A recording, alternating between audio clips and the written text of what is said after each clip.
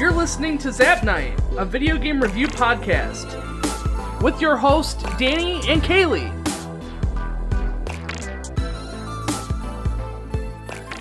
Hey guys, and welcome to Zap Night. I'm your host, Danny, and Kaylee is out this month, so I'm here with special guest Sean.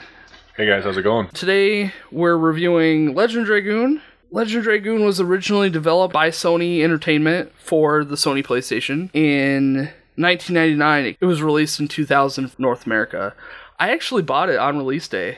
I think I did too, actually. Did you? Yeah. I had gotten a bunch of money from my dad because I sold some Pokemon cards. I had like $200 and I went to the store because I wanted to buy a game. And this one was sitting there. I'm like, I haven't seen this before, but I just grabbed it because it looked cool and turned out to be an awesome game. So, again, Sony PlayStation 1. It was re-released a little bit for, like, PSN, but otherwise it hasn't really been, like, remastered or anything.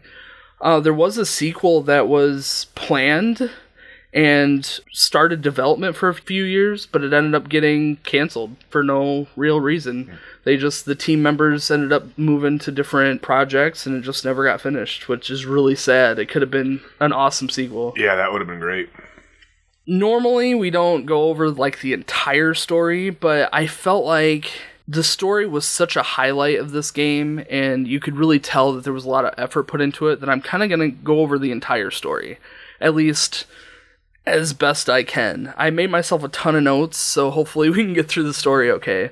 So, you start off with your main protagonist, Dart, being chased by a dragon. And this dragon, which, the dragons I didn't think looked like dragons. No. They're more like large insects. Yes. So he's being chased by a dragon, and he gets saved by this random girl, who we find out later to be Rose. And she doesn't really stick around. She just kind of sees him out in the woods, saves him, and goes about her own business. She does, however, manage to tell him about his town in Sales. Is that how you would pronounce it? Sales? Celis? Celis? Yeah, I don't know either. These games, at this era of games, it's like a lot of these words and names, you're kind of left to your own best judgment. Celis was getting attacked. And that's actually, it's Dart's hometown. So he runs back and finds out that his, like, childhood friend, Shauna, had been captured and kidnapped and was taken to Helena prison. So he sets off for this prison to track down Shauna, and he runs into Lavitz, who is a knight of the Bale Kingdom. Dart and Lavitz meet up. They go and rescue Shauna together. They end up escaping from the prison.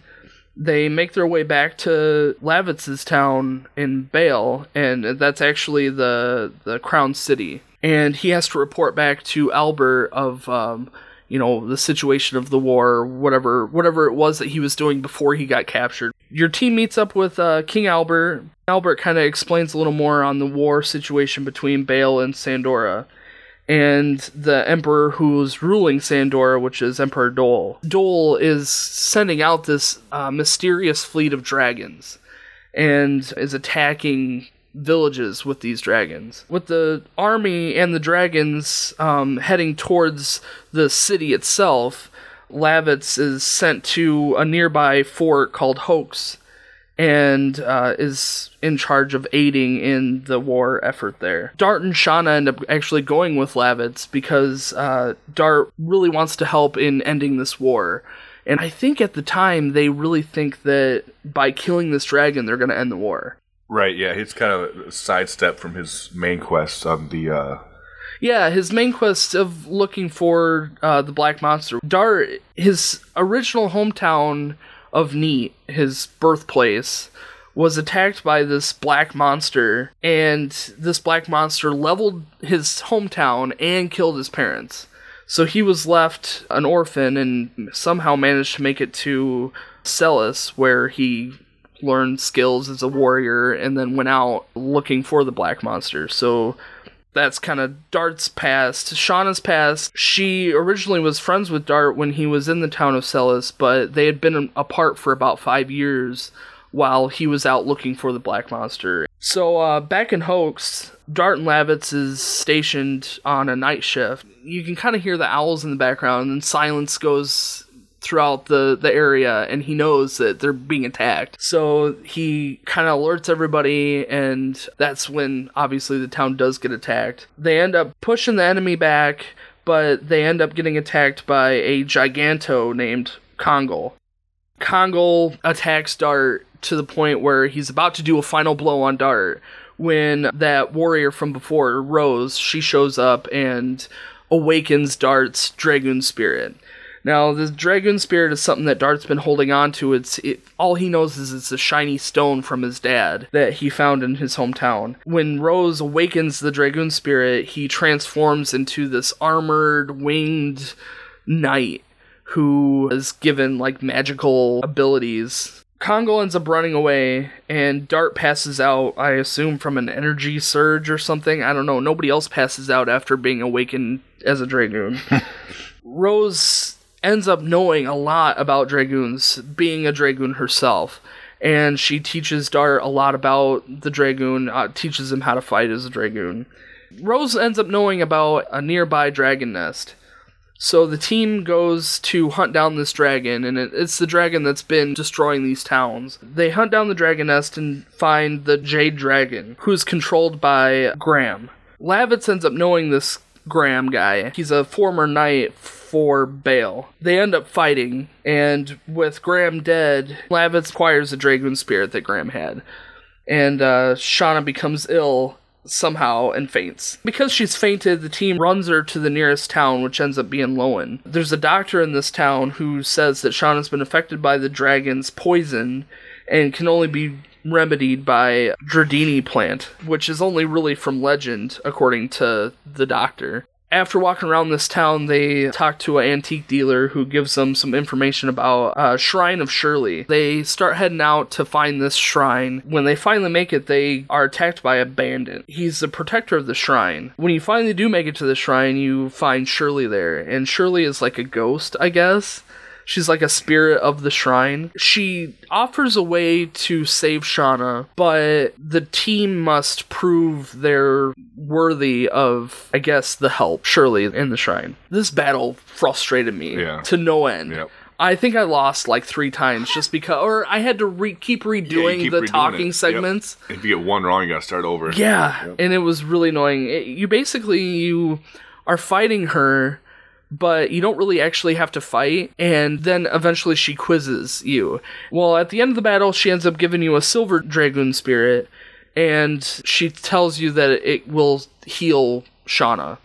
So we go back to Lowen and give Shauna the spirit. Not only does Shauna get better instantly, but she is also accepted to be a Dragoon as well. So now we have Rose, Dart, and Shauna all Dragoons. After Shauna becomes well, the team decides to hang out in the town for a while. Dart goes down and enters a hero fighting competition, where he meets an old friend of his who is also in the competition. So Haschel and Dart are in the competition, and Haschel ends up in 3rd place, Dart ends up in 2nd place, and 1st place is this guy named Lloyd. There's no real history between Lloyd, he's just a really good fighter. They decide to head back to Bale, and he's just hanging out more than anything else. But then, as the team starts to decide to head back to Bale, a knight from Bale comes running into town, says that the king has been captured by the Empire. Haschel decides to join with the group to go to the prison to save the king. Haschel, he's actually looking for his daughter who ran away 20 years ago, which I think at some point you gotta give up, man. I mean, I get it, it's his daughter, but I mean, 20 years, it's a long time searching. So he does end up joining the party and going with you back to Helena prison. So you get back to the prison, you notice that the king has been captured by the warden, who is itching to kill this king, regardless of what his actual orders are. The team ends up making to the king before he's murdered and fights the warden. After the warden's defeated, a cloaked person shows up and steals some sort of item from within the king. I think Lavitz thinks that this cloaked figure is actually killing the king, not necessarily stealing something from him, but is actually murdering him. So Lavitz jumps up and attacks, who then in turn stabs him with a dagger and kills him. The cloaked figure ends up revealing himself as Lloyd, and the team now obviously knows that Lloyd's after something. Albert's fine, the king, and with Lavitz dead, Albert decides to avenge Lavitz's death, and he gives up his title as king. With Albert being part of the team now, he knows more about the war and what's going on. The party heads to the Black Castle. Emperor Doyle is staying at the Black Castle, and the party is eventually confronted by Kongol again. Kongol then is defeated again, but is spared his life. Kongol's kind of left confused, but he just stands there, so the party moves on. They actually get to Emperor Doyle, and Emperor Doyle too has a Dragoon spirit. So he's able to transform into a Dragoon, and you fight him. Obviously, your party's not going to lose, so you end up killing Emperor Doyle, and with his last kind of moments, he gives up information of where he got his Dragoon spirit. And he claims that it's from this Emperor Diaz, who Rose thinks that this Diaz guy died 11,000 years ago in a Dragoon campaign. Now, we haven't really talked about the Dragoon campaign yet, but we will. Doyle also tells the team about Lloyd and how Lloyd is heading to Tibora to get more moon objects. The moon objects is what Lloyd stole from Albert's body.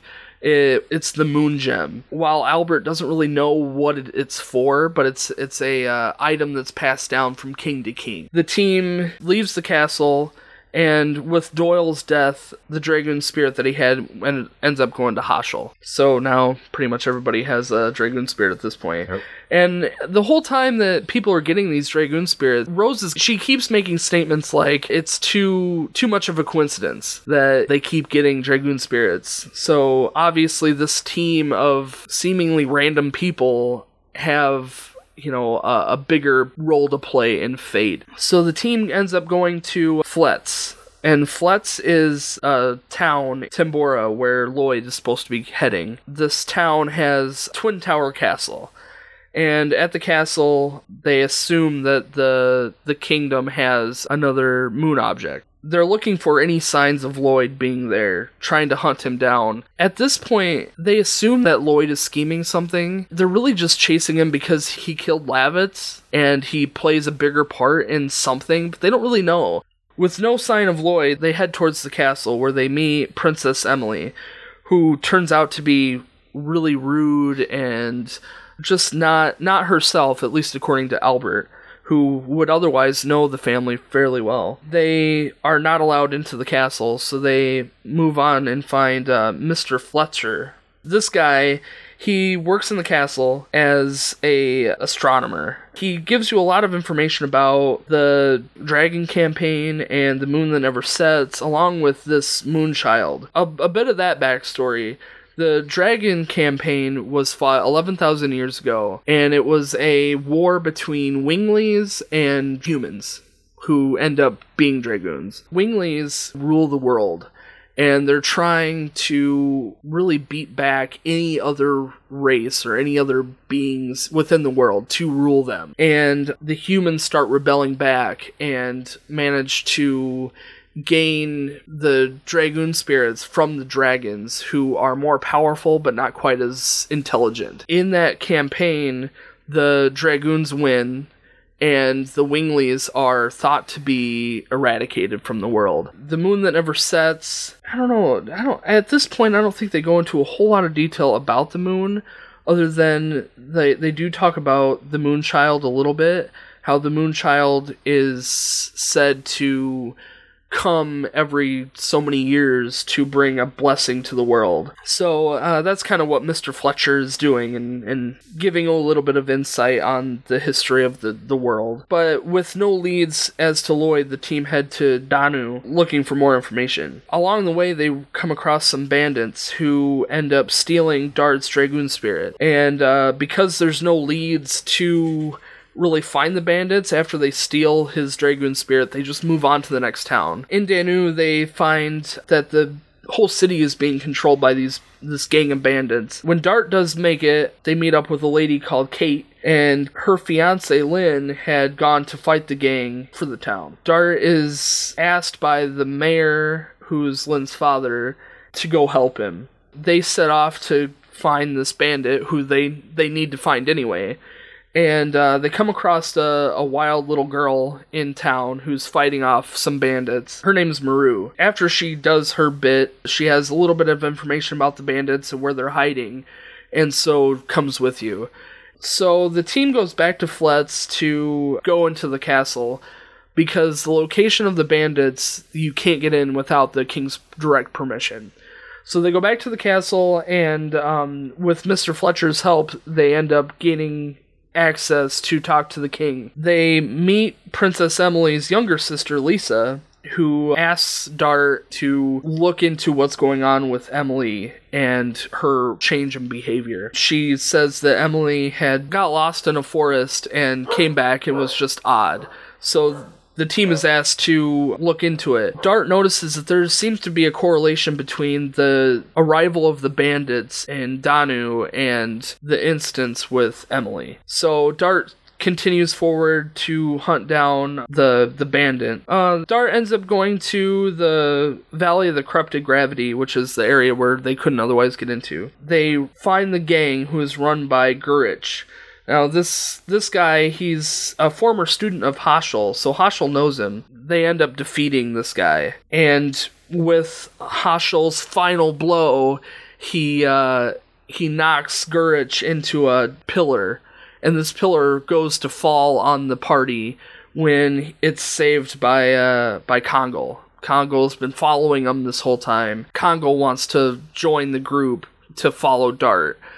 Kongol really wants to find a good, solid leader, and he feels that Dart is that leader. So Gurich, he offers information about Queen Emily with his dying breath. And he says that Queen Emily is not who she says she is, that she is an imposter. And they rescue Lynn, and they retrieve the Dragoon Spirit, so they head back to Flitz. They're aiming to talk to the king about the fake princess.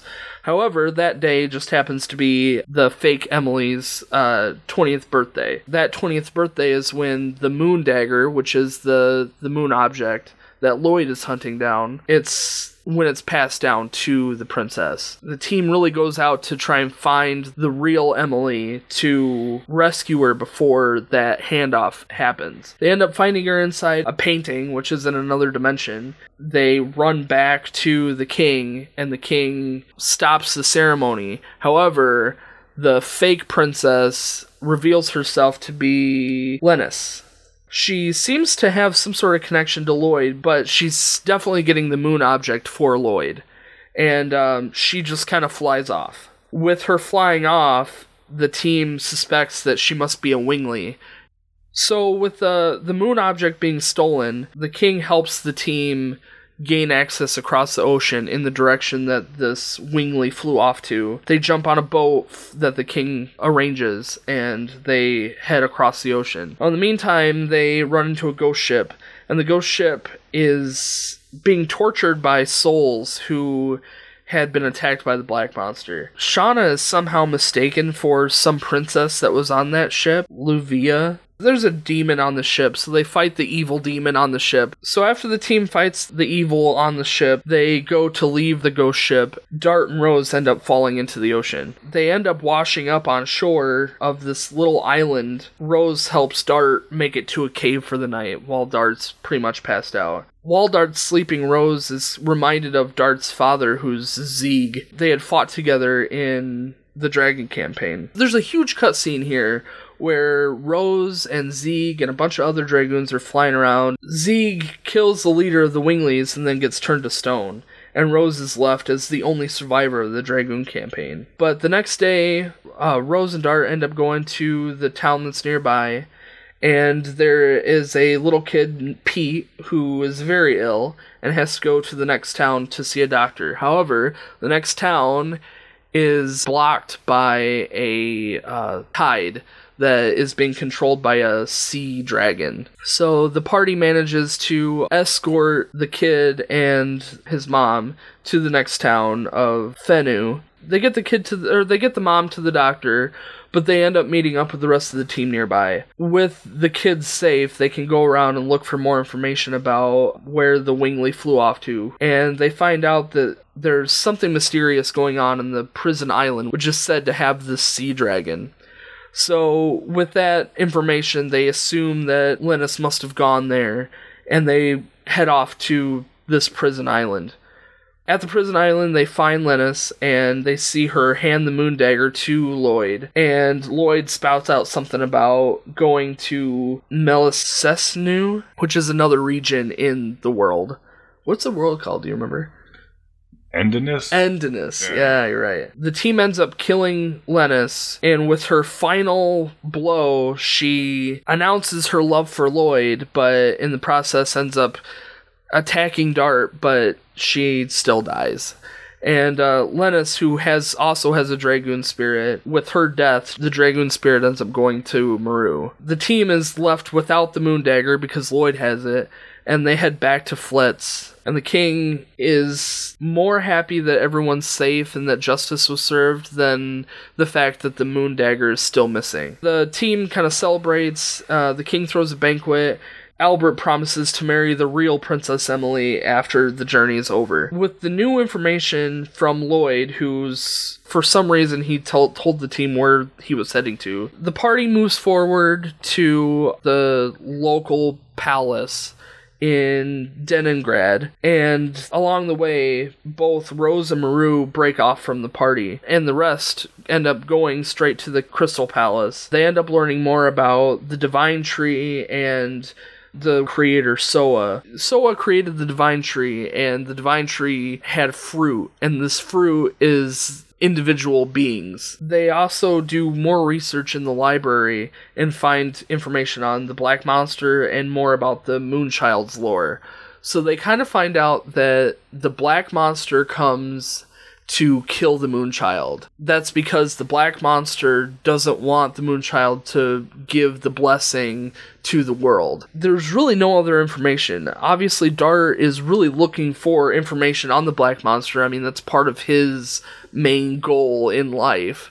So in the meantime, Rose had actually gone to Neat, which is the town that Dart originated from, and was attacked by the Black Monster. It doesn't really seem that Rose has any direction being in the town, but she does find a girl, Luana. Luana is also a survivor of the Black Monster attack in Neat, but she had gone blinded by the incident. So Rose offers to escort Luana to the Crystal Palace, where she's from. So in the meantime, Meru, who also broke off from the party, goes to the Wingly Forest. She is trying to find her family. So this is the first time in the game that you find out that Meru is also a Wingly. She is not very well welcomed in town. They're all mad at her for leaving in the first place. All the Winglies in town are kind of the last survivors of the race. They all want to stay together and stay hidden, and she branches out and is trying to make friends with these evil humans. The rest of the Winglies are not happy about that, and they kick her out. So as she's leaving, she finds an old childhood friend of hers who sympathizes with her, but still wants her to come back to town. But as they're kind of talking about that, she finds out that the Divine Dragon has been awakened. And this Divine Dragon clearly is not a good sign. This was a great spot for a cutscene, and they threw in the dragon flying off into the distance and destroying or attacking the Crystal Palace. It doesn't really do a whole lot of damage. Nothing's really major destroyed in the town, but it does startle a lot of people. So back in the Crystal Palace, Rose makes it back to town with Luana, who meets up with Dart. And Luana and Dart kind of share this moment, having been survivors of the Black Monster incident, just when Divine Dragon shows up and attacks the town.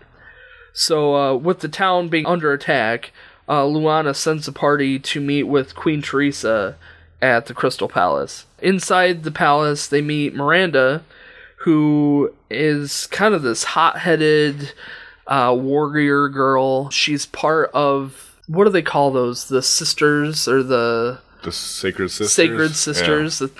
There was 3 of them, the 3 Sacred Sisters. Yep. She's giving some of the knights a rough time about letting the dragon go and to go hunt down the dragon. When the team shows up and talks to the queen about their history on being dragoons and the possibility of, killing the divine dragon, Miranda is very skeptical of the team's ability to do this, but she really wants to see what's going on with this dragon, and she wants to kind of do it herself, I think. So she offers to go with. Rose knows that the divine dragon is way too strong to take on by hand. Lloyd had stolen a dragon buster. With the dragon buster gone, Rose does happen to know of one other item that could help the team kill the dragon, and that is the Dragon Block Staff. Now, this Dragon Block Staff, Rose somehow knows from her 11,000 year history of the Wingleys having it. So she pushes Maru to reveal that she's a Wingly and to try and aid the team in finding this Dragon Block Staff to defeat the Divine Dragon. Shauna ends up disappearing. Shauna is found in this secret room and is strangely attracted to this mysterious signet sphere. The queen doesn't even really know anything about it, being that the Crystal Palace used to be an old Wingly city. With Shauna's condition, Shauna knows that she can't really move forward. She can't go with the team to fight the dragon. So she stays behind and Miranda takes her place. And even Miranda is accepted as the next Dragoon for Shauna's Dragoon Spirit. So Maru reluctantly agrees and escorts the team to the Wingly Forest, where, again, she's not really welcomed very well, but the ancestor allows the team to go into the forest and meet with him. So they go in to meet with the ancestor Blanio. The team kind of describes the situation, and the ancestor knows that this is it's a necessity to kill this dragon. So he allows them passage into this forbidden land to retrieve the Dragon Block Staff. So they go into the forbidden land, and it's this ruined Wingly city. So they make it to the Dragon Block Staff, and Maru goes to grab it because it's mounted in the ceiling. And just as they grab it, they come across the Grand Jewel, who is protecting the Dragon Block Staff. And that guy was a pain in the butt. Yeah. Mostly because there's not enough time between the Virage fight and this fight. And I had no idea it was coming. Yeah, and you can't use Dragoon. Right, exactly. So I use all of my magic items on the first guy, because that's what I do. Right. I save all my items for the boss fights. And then I get to this Grand Jewel, and he just demolished me. I think I fought him 2 or 3 times before I finally got him. You kind of have to. At that point, you got to use additions and then a lot of healing. Because his magic attacks are super strong. Right, exactly. Which is weird, because when you try to use magic on him with the Dragon Block Staff, you can't do nothing. Doesn't do anything. And then he turns back time. Yeah, he does. So you end up losing levels. Yeah. It's annoying. Yeah. So after they get the Dragon Block Staff from the Grand Jewel by defeating him, the party ends up going to... they get out of the ruins... And just as they do, the dragon heads back towards the Crystal Palace. Now, Blanio understands that there's a huge danger for the city, so he helps the team teleport to the Crystal Palace. However, he's too weak. So luckily, the rest of the Wingleys in town understand the severity of the situation, and they all help use their magic to teleport the team to the Crystal Palace. Unfortunately, the team doesn't make it in time, and the Crystal Palace is significantly damaged. Most of the buildings are destroyed, but luckily the Queen and the others in the palace are safe, thanks to Shauna's odd power. She was able to keep everyone okay. So the party sets off to the Mountain of Mortal Dragon to take on the Divine Dragon itself. So they make it up the mountain, and they hear the sound of sword clashing, and they find out that Lloyd is already there fighting the dragon. When the team makes it up to the dragon, Lloyd kind of backs off and lets the team fight him. With the Dragon Block Staff, it made the Divine Dragon really easy to fight. He was a super easy fight. I was expecting this big, battle, right? And I beefed all my guys up, and it wasn't. Yep. As soon as the dragon dies, though, Lloyd jumps to the dragon and cuts out the dragon's dragoon spirit and flies away again. The party does end up chasing Lloyd this time, and Lloyd uses magic and shoots Dart and Rose off a platform. Then they get saved by Maru, which is no big deal. But I think the point of him using magic at this point was to show that he too is a Wingly. And the team kind of understands that from the magic. Miranda knows more about the moon objects, so Miranda leads the team to hunt down these moon objects at Kashua Glacier. Now, in the meantime, while Miranda is leading the team to the glacier, Lloyd finds Wink again, who is one of the Sacred Sisters at the Crystal Palace. So Wink is actually being attacked by a Wingly who is really trying to get revenge on all humans for killing his sister. Lloyd is able to protect Wink and kill the Wingly with only slight wounds. And Wink offers to take Lloyd back to the palace and help him get back to health. Lloyd then gets confronted by the Queen. The Queen is offering thanks, for saving Wink when he grabs the Queen and disappears. So now Lloyd has the Queen in his hands, literally. In the meantime, the party's at the glacier. Miranda kind of leads the team to where the moon mirror is kept. They find where Lloyd is keeping the Queen. When they do finally find Lloyd, he transforms into the Divine Dragoon and attacks the team. They manage to beat Lloyd, and with Dart's final blow, Wink jumps in the way, and Dart ends up attacking Wink instead. Wink shows so much loyalty to Lloyd, and without reason, that Lloyd, I think, becomes soft. He aids the team in locating where Emperor Diaz is, but the Queen then gets word that Shauna has been captured by Emperor Diaz. Lloyd leads the team to Diaz in the ruins of Capital Velweb, and along the way Lloyd kind of explains what the plan is for the moon objects and how they play in everything that he's been doing. But Diaz knows everything, so Lloyd is not really saying everything that's going on, the whole plan, but basically says, hey, talk to Diaz and we'll, you'll find more. So they make their way to Diaz. Dart trades all the moon objects that Lloyd had for Shauna's life. Diaz then reveals that his whole plan, which is resurrecting the 108th divine tree fruit with the moon objects as part of Creator Soa's plan. So Lloyd attempts to attack him, to attack Diaz. I think that Diaz's plan of resurrecting this other being wasn't what Lloyd expected. And I think he was upset about this betrayal, and so Lloyd attacks Diaz. Lloyd then ends up falling into the city below, presumed dead. Then Diaz reveals himself as Zieg. Now, Zieg is Dart's father, but also Rose's lost love. Zieg then kind of reveals the full plan. And the full plan is the 108th being is called the God of Destruction. And the God of Destruction was originally split from his body and soul by the Winglies upon creation. The body is contained in the moon that never sets, where the soul then jumps from human to human as the Moonchild. Which I thought was an interesting twist, not just the Diaz's Zieg thing, which also threw me way off. I had no idea that was coming. Yeah, me either.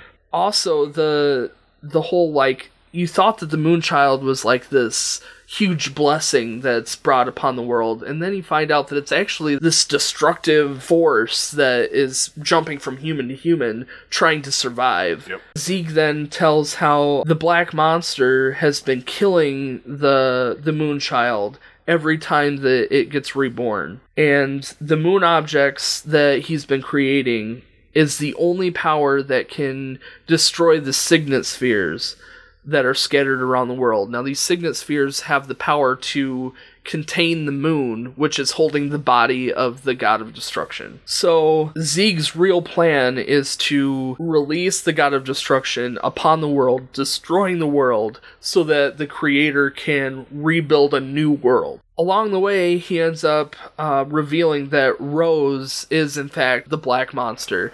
And the whole time, you're kind of getting hints and pieces that, it's probably Rose. Just by what she says and how she acts, and the fact that she went to Neat and was kind of, paying respects, I feel like, to this town. Her ultimate goal was to continuously kill the Moonchild to keep this god of destruction at bay. Dart is obviously upset about this news, but is more focused on the task at hand to keep Zeeg from actually destroying the Signet Spheres and releasing the god of destruction. So Zeeg tells Rose that she killed the wrong Moonchild last time. Princess Luvia is who Rose had originally killed, had a twin sister, Shauna.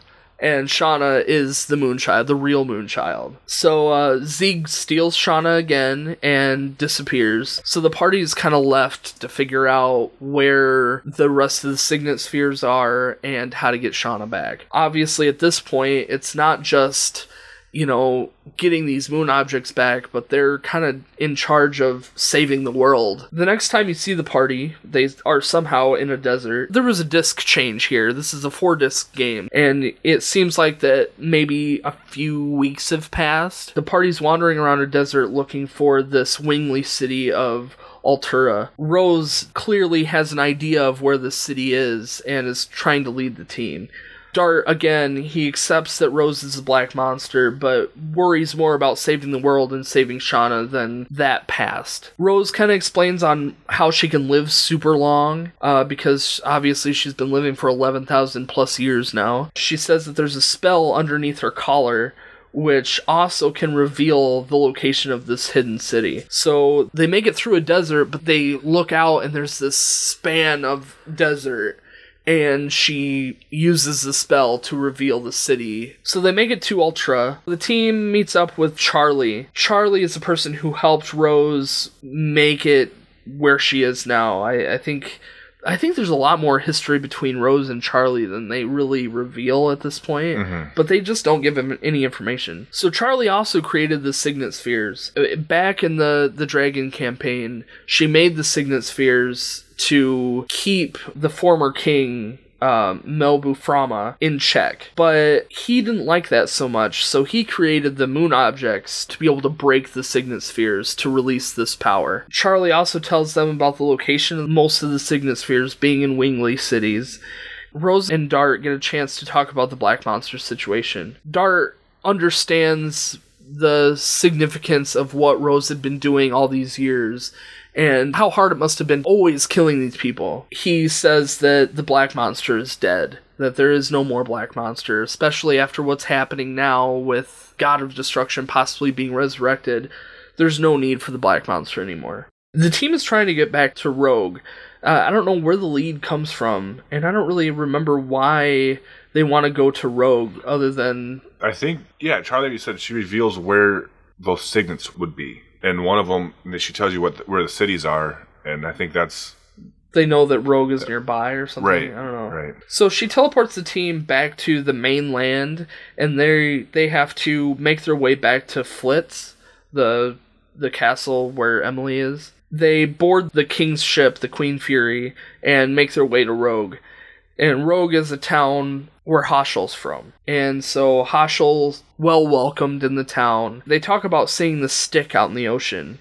Now, Rose, knowing where the old Wingly cities used to be, she knows that is probably not a stick. So they take a boat out into the ocean, and they end up making it to this one of the Wingly cities, the Aglis, the magical city. So when they make it to the city, they find out that it's under the ocean. Somehow they're able to breathe. And they find Savin, who is the last remaining Wingly in the city. And all these years, he's been preparing for this moment, trying to find another way to seal the moon outside of the Signet Spheres. He has a plan, and his plan is to build a psych bomb to destroy Zeeg and to use Moot to seal the Signet Sphere. And it's also protected by the last Kraken. The psych bomb is built by Courage, so every team member has to go through a Courage test. Once they build the psych bomb, Savin finishes collecting the Moot. They go down to actually seal the Signet Sphere. Just when Zeeg magically controls the last Kraken and destroys the Signet Sphere, you end up fighting the last Kraken. After the fight, Savin ends up dying trying to protect the party from the Signet Sphere's explosion. He ends up opening a teleporter to the next Wingley city that you're supposed to find the next Signet Sphere. So we got one of the 3 Signet Spheres is destroyed. They head to the lost city Zenbatos. When you first get there, you find a creature called Kulan, and he is like he's your airship. For all the other RPGs, you get an airship that you can kind of go wherever you want, which I thought was awesome, by the way. I didn't like him, right, but I like that you could do that. Yeah. The creature offers up help to be able to fly to other areas. However, he's not able to fly to the next city, which is the Death City. The team needs to get to the Signet Sphere in the Lost City and get there before Zeeg does. Well, naturally, Zeeg does make it there before you and destroys the Signet Sphere again, and then disappears. Kulan can't fly to this next city, so they activate a teleporter to teleport into the Death City. Each of these cities have a very specific goal, or a very specific task that they perform among the Wingleys. The magical city is where magic is made, the Lost City is where the laws of the Wingley are created, and the Death City is where all of the dead Wingleys, or all souls, are collected and done something with. I guess they don't really say what that is either. No, it's just where the souls that haven't come to terms with their deaths. Yeah. There they find Lavitz's spirit, who is being controlled by a demon. So obviously the party destroys the demon and saves Lavitz, and they kind of have that moment of everything's good, we're moving on sort of thing. I think Lavitz's soul was still in the Death City because he was having trouble coming terms to his own death, and that so many things were left unsaid. So it was nice that Dart and Lavitz were able to have that moment of, hey, it's cool, move on, sort of thing. They keep chasing Zeeg to the Signet Sphere, but again, Zeeg destroys the Signet Sphere before the team is able to make it to the town. So that's the last Signet Sphere has been destroyed. The party is then swept up by Kulan, who is able to take them away from the town. The moon then falls, and there's an awesome cutscene with the moon falling from the sky. The divine tree then catches the moon, starts the process of awakening the god of destruction within. Just because the Signet Spheres are destroyed and the moon has fallen, the team doesn't give up. They're not giving up until they're not living anymore, so they continue pushing to find Zeeg. So they fly to the divine tree, and they climb up the divine tree and make it to the moon itself. In the moon, it's kind of this alternate dimension where it grabs everybody's memories and kind of transforms it into the landscape. Every person in your party has to then confront their past and overcome it in order to advance. You get a lot of backstory in this segment and a lot of understanding of where the characters are coming from and who they really are. Miranda, her mother had left her when she was real young and left her with her abusive father, who then ended up dying.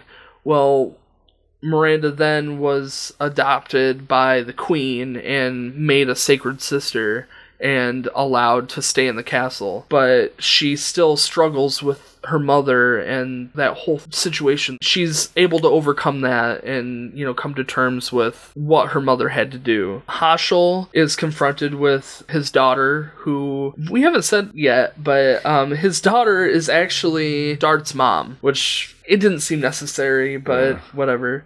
Haschel's daughter gets possessed by a war god, and needs to be saved by Haschel. Kongol, he's the last survivor of the Gigantos.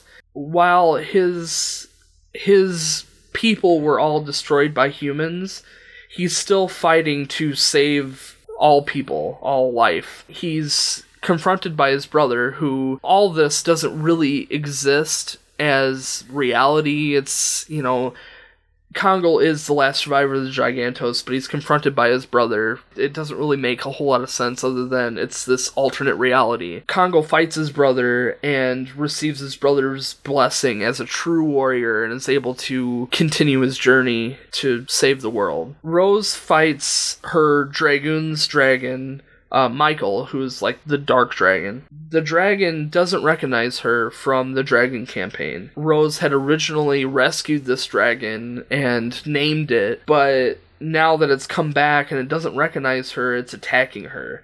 And she struggles with revealing the dragon's weakness to Dart, and the dragon otherwise is super difficult if you don't utilize the weakness. Albert is confronted with his uncle, Emperor Doyle, who he had killed before, but this alternate reality thing. Doyle had originally killed his father. Albert, I think, struggles with that. Albert's father used to be king of Bale, now it's Albert, because Doyle killed him. But he confronts his uncle on why kill his father, and Doyle tries to convince Albert that in order to be a good leader, you have to have power.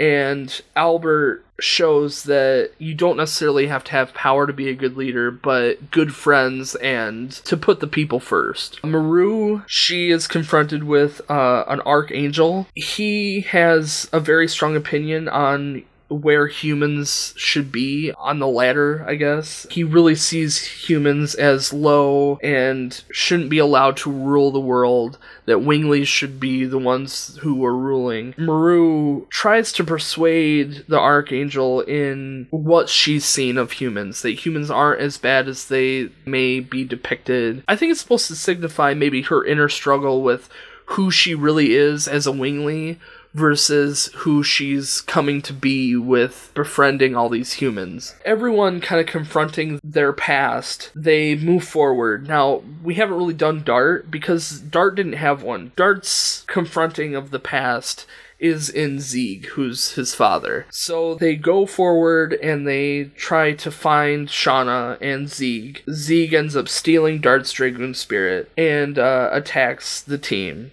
So the team has to fight Zieg without the Dragoon Spirit. But just as Dart defeats Zieg, Zieg reveals he's not actually Zieg, he's this Melbu Frama. Melbu Frama used to be the old Wingly leader and is now corrupted by power. He explains how 11,000 years ago, Melbu Frama got defeated by Zieg, contained himself in Zieg's Dragoon Spirit, and turned Zieg to stone. Zieg, over time, was able to release himself from stone and was able to live out his life fairly normally. He got himself a wife, had a kid. When the Black Monster attacked, he transformed himself into a Dragoon, but in turn, he got possessed by Melbu Frama. What I find funny is that the Dragoon Spirit was able to be left behind. So I don't know if Melbu Frama didn't need the Dragoon Spirit. Just needed a body, maybe? Just needed the body, needed to be alive again, and, he's powerful enough with his magic that he didn't, I don't know. So Melbu Frama then is revealed to be Zieg. But now that the moon is transforming into this god of destruction, he uses Shauna's Moonchild soul to fuse himself with the god of destruction's body, and therefore turning himself into the god of destruction. His ultimate goal is to destroy the world so that Soa, the creator, can rebuild the world as a new world. His world, really. That's when Lloyd shows up. Now, Lloyd, again, is still angry at Melbu for, this deception and attacks. Lloyd is no match, and Lloyd gets killed. Just before Lloyd dies, he hands Dart his Divine Dragoon spirit. Then Dart and his whole party go and attack Melbu. Now, the fight was very interesting, the last fight. We'll go into a little bit more when we talk about gameplay, but it takes these ages or something, eras or something. First generation. Yeah, generations. Yeah. That's what it was. And I didn't really understand what was happening in that. I don't know if it's supposed to be time passing or... I don't know. I don't know where they were going with that. It confused me. But obviously, Dart destroys Melbu and saves the world. In return, though, the moon is gonna explode. So, just before Melbu's final death, where the moon explodes, Rose is able to help Zieg up. And Zieg and Rose tell Dart to leave, to take everybody and leave. Dart picks up Shauna and rushes out off the moon. Zieg and Rose then attack Melbu, and the moon explodes, killing Rose and Zieg along with.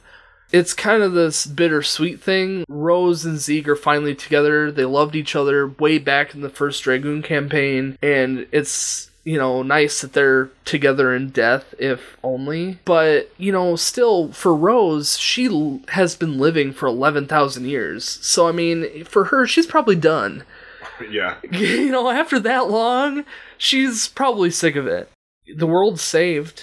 Shauna survives. Shauna and Dart end up going back to Celis and rebuilding it. Albert does marry Emily. And Haschel, I don't know, did they clarify what Haschel does?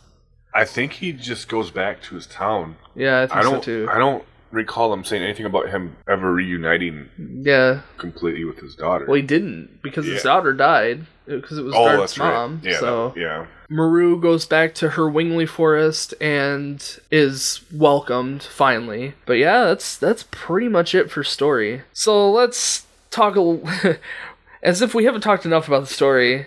I have a couple things that I wanted to go over. I really found it interesting that there wasn't... And again, the whole reason why I did this whole story was you didn't do anything that wasn't directly related to the story.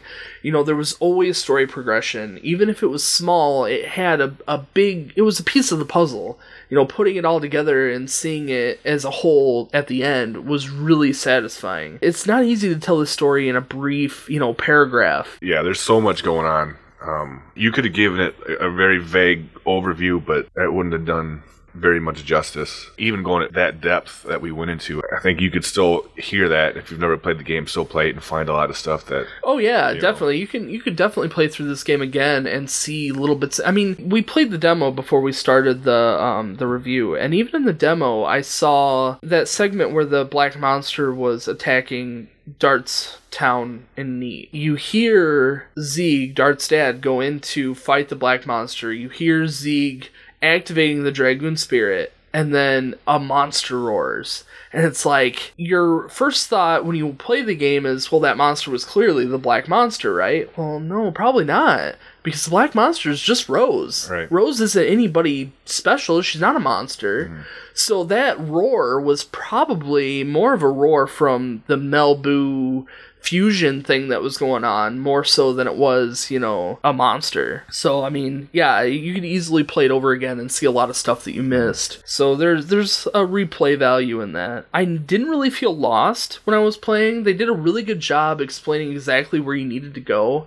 There was a few times that I got lost in the dungeons because each dungeon was kind of a puzzle. Right. But other than that, I mean, story-wise, I knew where I was heading. They made it very clear to give me direction. Yeah, and what's good, too, is there's some extras you don't have to do, but you can. If you have the guide or if you look it up online, you can go do it, and they actually do pertain to the story. Yeah, there was a part that I skipped where Shirley, right before you meet Emperor Diaz for the first time, Shirley is like, hey, come back here when you get a chance. And I never did it because it's like, well, I don't have to, so I'm not going to. And that's where you go and fight all the old Dragoon spirits from the actual Dragon campaign. Yeah, that's what I thought. And then you get some backstory on who they are. You get some good good armor, a lot of experience, Oh, a that's lot cool. of money. And there's other things too, but yeah, there's a few little things that give you a little bit more explanation that you don't actually have to do. Some of the things that I didn't really like, they left a lot for you to interpret, but I mean that's good too. It's not necessarily a bad thing, but I kind of wanted a full like this is why. Mm-hmm. But I don't know. There was a couple times in the game, and this might be more gameplay than it is story. The party like splits up from time to time, and then you have to go and collect them all again, and I hated that. I hated having to go find all these people over again and over again and over again. It's like, I mean, you got little tidbits of more story individually, but really the one on the Queen Fury was the worst. Oh, that was probably the longest Yeah. span of when you were separated. Yeah. You switched who you had in control of, like, you were Shauna, and then you were Dart, and then you were Rose. It was weird. It was a weird segment. Lastly, I really didn't think Miranda was a very good personality fit for Shauna's Dragoon. Yeah, that's a big... As annoying as Shauna was, as far as always having some kind of problem, Yeah. the separation from her and Miranda as people and their personalities was so far and away different from each other that it kind of would have been cool to see Shauna play it through, but you can't do that with the way the story ended up, Right. You couldn't keep her, but it was different. But yeah, otherwise, I mean, the story was awesome. I mean, I found myself many times being like, it's going on midnight and I have to work the next day, but I need to know what happens. Not that, there's ever any satisfaction in playing for one more hour, because more happens. Right. It's still, it was a great story. Yeah, I had played, it's been a while, but I think this is probably my third or fourth playthrough. Wow. But even so, I remember it's been so long that I think I know what's coming, and then I'm like, oh, yeah, I forgot about that. Yeah, that's really cool. I gave the story a 10 out of 10. What would you give it on a scale of 1 to 10?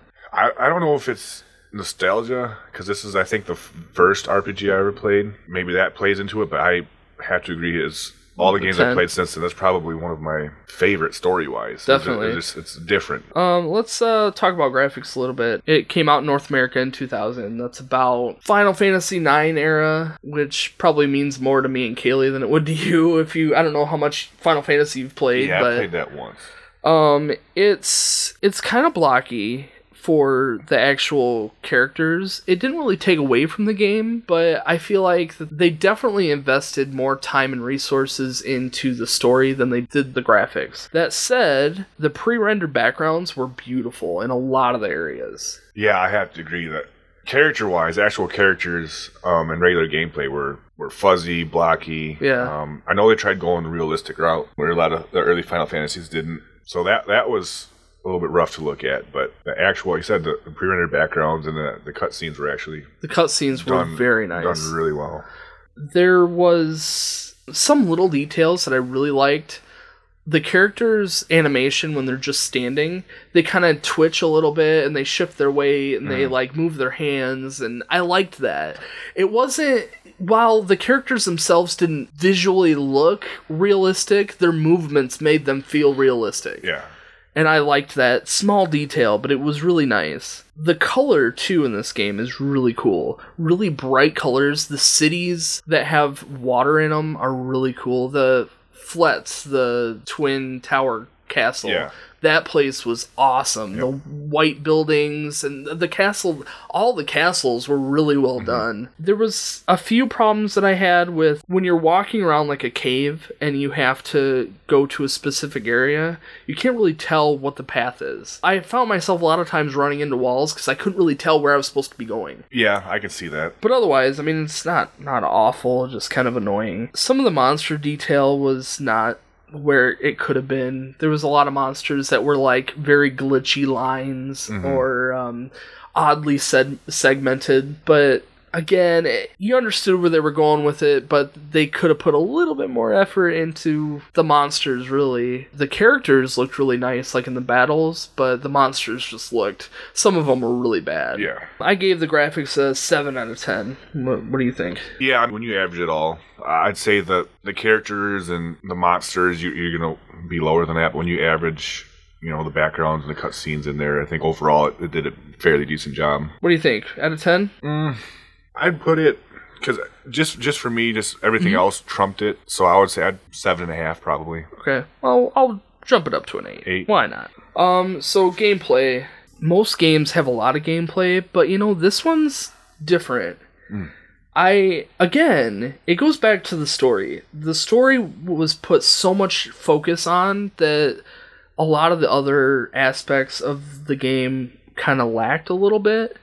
The gameplay, I think it could have been better. The battle system was very unique. The additions were fun at first, but they got very repetitive and frustrating to me. The magic system was neat, but I think they could have done something else. I would have rather the magic system be like, if I threw out SparkNet, I want to push triangle, circle, or whatever, to activate it, instead of just mashing the button. I kind of felt like, especially the way that I mashed the button, I could have been breaking all my controllers easily. But overall, the gameplay was it was nice. There was fun. The Stardust collecting was neat. Yep. I liked that concept. I did end up finding all the Stardust. It was not easy. No, it was annoying. I got down to about... I had, I think, 5 left, and I had to use a guide to find the rest of them, and it was like, I found a guide online that had a screenshot of each one, and I'm like, okay, I know I found that one, oh, I haven't found this one, so I'd have to go back and hunt it down. What did it unlock if you got all the... I know it unlocked some armor or something, but... Earlier I was talking about there's a lot of stuff that kind of have a background more of what's going on, and that's what the 50 Stardust does. It gives you some kind of key. I can't remember where you find them, but some other magical city, and you fight an old Wingly who apparently was as stronger than Melbu Frama. Oh. And you fight him, and you get this crazy armor, and he's probably, if you're not ready, if you don't have the right stuff, the hardest fight in the entire game. Oh yeah. Well, he can wipe you out instantly. It's good that there's a super boss. Yeah. In most of these games, I'm just itching to get to the end. Yeah. I don't usually do a whole lot of the extra stuff, but yeah, I don't know if my guys would have even been strong enough to take them on. No, you have to have some of the legendary armor, otherwise you're done. Yeah. Like, if you don't have that armor that's extremely expensive, Gotcha. You won't last 2 turns. It's ridiculous. Wow. Yeah. There was a handful of mini games in Lowen, the market city. Right. They were really difficult, but it was just kind of fun that they threw them in there. Yeah. I liked the one where you had to dodge all the obstacle course. That so one you was dodge everything. Tough. Yeah, oh yeah. That one's tough. You have to play it over and over and over again to even get the first level down. Yeah. And then you move on to the next level, and it's even harder. Yep. I think I died on that several times, and afterwards, the lady who's running that, she gives you a hard time for it. It's like, really? It was hard, man. Oh, the monsters had a lot of specialty moves, which I really liked. You have the magic system, which is really just items that you throw out, but a lot of monsters had their own moves. Mm-hmm. Or enemies, not just monsters. Right. Like, the sea dragon had this, mix attack with the Wingly girl. Oh, yeah. And it was this super attack. It was neat to see that. Yeah, it kind of almost made me mad, because when you get the Dragoons from them, you can't do those moves. You can't do those moves. Man, that move was really cool. I know. I thought that too. What boss did you have the worst time with, do you think? Oh, boy. Trying to think back here. I don't think I ever had much difficulty with any of the Virages. Yeah. It's one we talked about when you were going through the game that I can't think of. The gem guy was probably my hardest. Yeah, that's probably... And that was more of a situation thing. If I had time to prep for it, I think it would have been better. Oh, I take that back. He was hard, but there was an optional boss. The second time you fight the Divine Dragon. I couldn't beat him. No, you're right. Yeah, in the Death City. Yep. He was hard too. I thought I was... Shoot, I'll beat him, no problem. That's what I thought too. And I beat the first 2 dragons just fine. I can't tell you how many... I think I used all my Angel's Prayers, and then I had to use all the revived Dragoon magic from Miranda, and it was... My biggest problem with him was that he was too fast. Yeah, he was. He was taking like 4 turns for every like 1 round of our guys. Yeah, and then you got to heal everyone, and then you have a couple hits, and then he's knocked everyone out again. Yep. I did beat him, but the first, I think I died the first time, and I played it again. I beat him the second time, but still had to go through everything. I fought him twice. The first time I died like right away. The second time I put up a better fight. But by the second time, I understood that my guys were just too slow. I was using Dart, Kongo, and Maru. And I found, you got Kongo, who's the hard hitter. You've got Maru, who does awesome magic damage. And then you got Dart, who you have to have in your party. Right. And Maru's super fast. She's the fastest in the game. Yeah. But with Kongo being as slow as he is, I couldn't get more than 2 hits in before the Divine Dragon killed half of my team again. Yeah, I did Dart, Maru, and Miranda because Miranda's got the highest magic attack. Mm-hmm. And I actually had, at that point in the game, I think I had those legendary armors. I saved up money to get them. And I think that's the only way I beat them. Because one of them puts your magic defense up like stupid. Yeah. And then I had another armor on that cuts physical attacks down by half. I don't know. If it wasn't for those, there's no way. Because even with those, I had a hard time. Yeah, sure. So. Yeah, the good thing was it was optional. And the chest that he's protecting, after you go and see Zeeg, and whenever you do whatever it is that you do in that town, you can go back and backtrack. The dragon's gone, you can get that chest. So, I mean, you don't even have to fight him. But I don't even think... It seems like I looked up whatever the item was, and I'm like, I don't need it, and I just skipped it altogether. Yeah, I think the only benefit is he gives you huge experience if you beat him. Oh, yeah, sure. Yeah. What level were your guys at? Do you remember? At that time? No, I mean, by the end of the game. I think Dart was... They were all upper 40s. Dart was the highest, I think 49. Yeah, I think I was about the same. I think I had Dart like 48, and the rest of my team was like 45, 43, somewhere in there. What I didn't like was the way that the experience was divided out. Yeah. It made it really hard to level up, and it was almost worth killing half of your party just to level up so that, it still gets divided up by who's alive, but if 2 of your party members are dead, at least it's 2 less that it has to divide up by. That was so annoying because you can't sit and grind the way that it is. Yeah, so that's one of the reasons it was so hard. Yeah, you could get overpowered, but you would be spending hours and hours and hours because as you level up, you need more experience to get to the next level, and if you stay in the same spot fighting for 10 hours to get another level, it's just crazy. Yeah, I wonder if they have a spot somewhere that has like some crazy experience enemies or something. Yeah, but most games have like a loophole that you can utilize that gets you more experience. What I found, it wasn't in this playthrough, but it was a previous one. There is a place, but at that point you're already on the moon. Oh yeah, where you fight Rose's dragon. Oh yeah, okay. There's a little Triceratops there that you get 2,000 experience. Oh yeah, him. But even that, I mean, you're already pretty much at an hour away, not even an hour away from the end of the game at that point. And you can't go back. Once you go to the moon, you can't go back. Right.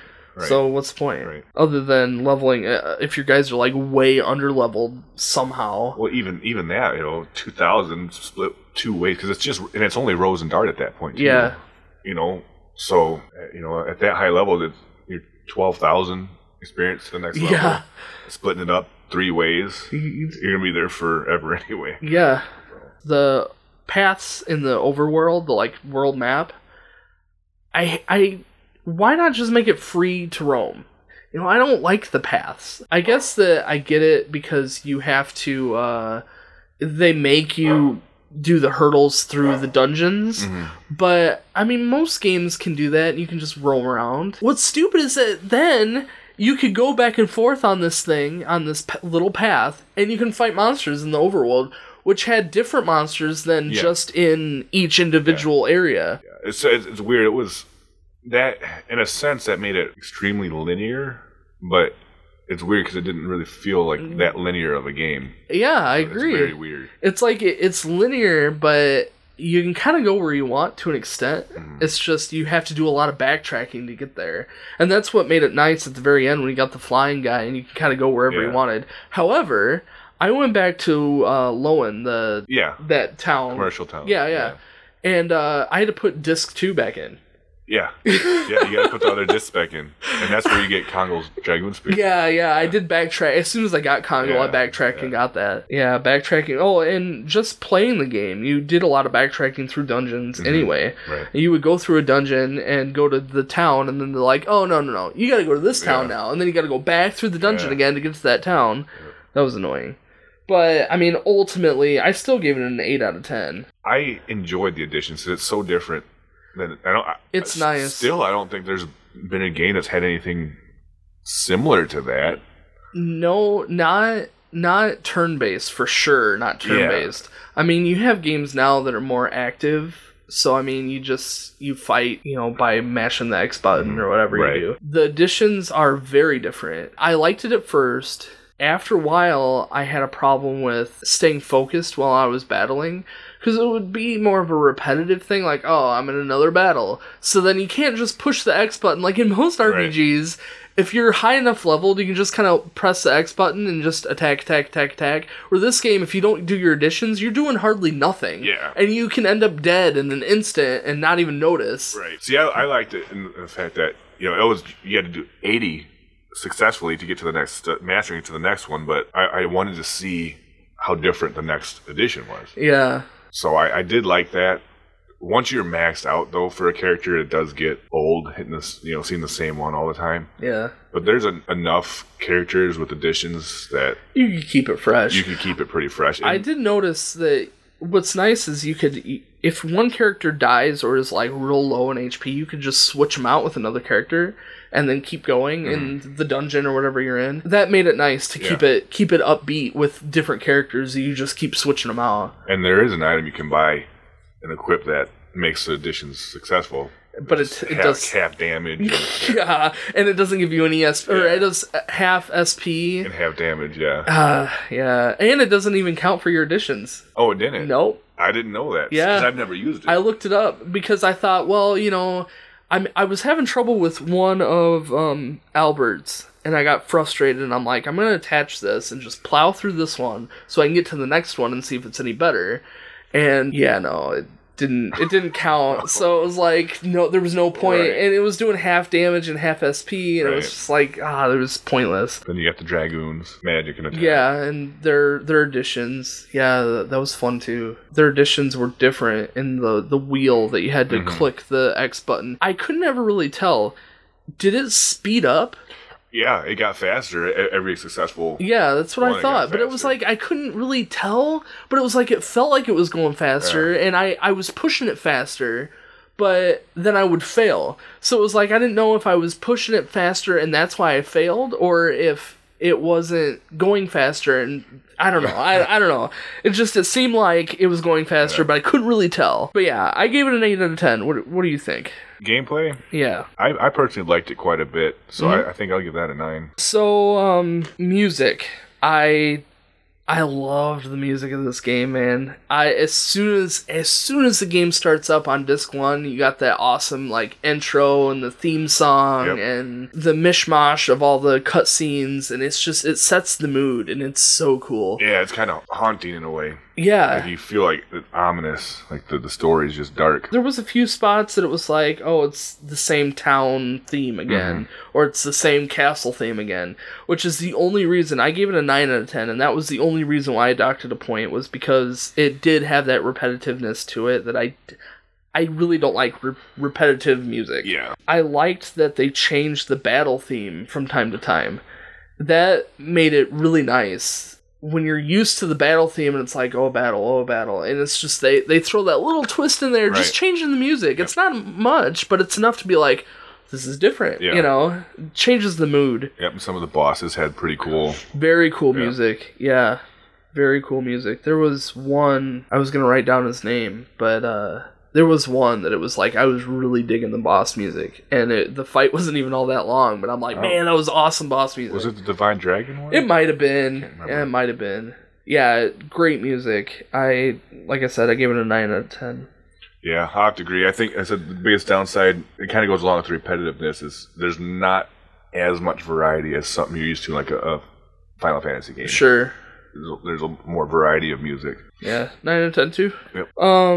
And then overall is just how every aspect of the game plays together.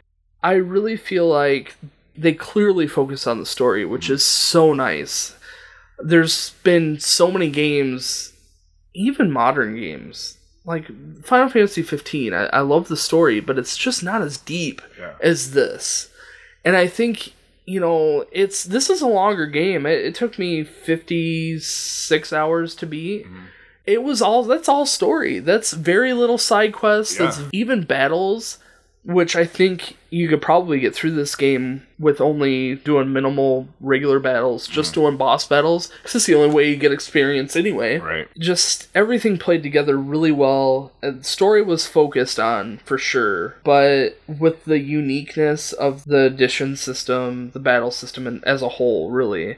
It's very unique. It was a different take on the traditional Final Fantasy RPG, which at the time, 2000, that was the RPG to beat. Oh yeah. If you're going to do an RPG, you look at Final Fantasy and you say, what can we do different? How can we make this better? And they nailed it. This has been a great game, and a lot of it's nostalgia, but I don't think too much of it is. Yeah, I have to agree, because going back and playing it this time, that's the third or fourth time, and yeah, part of it's nostalgia, but just for me, story is what drives a game for me. Oh yeah.